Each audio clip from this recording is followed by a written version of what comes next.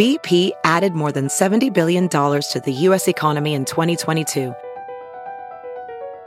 Investments like acquiring America's largest biogas producer, Archaea Energy, and starting up new infrastructure in the Gulf of Mexico. It's and, not or. See what doing both means for energy nationwide at bp.com/investing in America. This is Merriam-Webster's Word of the Day podcast for Monday, September 26th. Brought to you by the new Merriam-Webster's Advanced Learners English Dictionary, designed for students and teachers of English as a second language.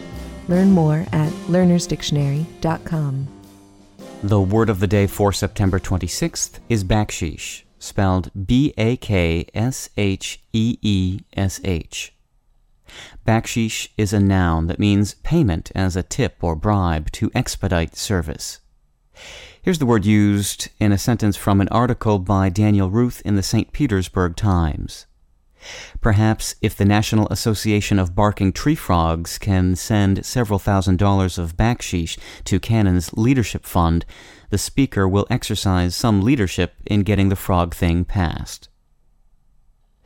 The word baksheesh came into the English language around 1686 and was most likely picked up by British subjects as they traveled abroad. In Asia, English speakers would have heard baksheesh used as a word meaning gratuity, a present of money or tip, a meaning they directly adopted. Etymologically speaking, baksheesh is from the Persian word, which is also the source of the word Buckshee, B-U-C-K-S-H-E-E, which means something extra obtained for free, or extra rations, or a windfall or gratuity.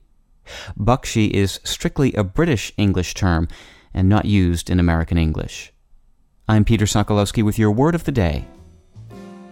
Visit the all-new learnersdictionary.com, the ultimate online home for teachers and learners of English. A free online dictionary, audio pronunciations, custom study lists, and interactive exercises are available now at learnersdictionary.com.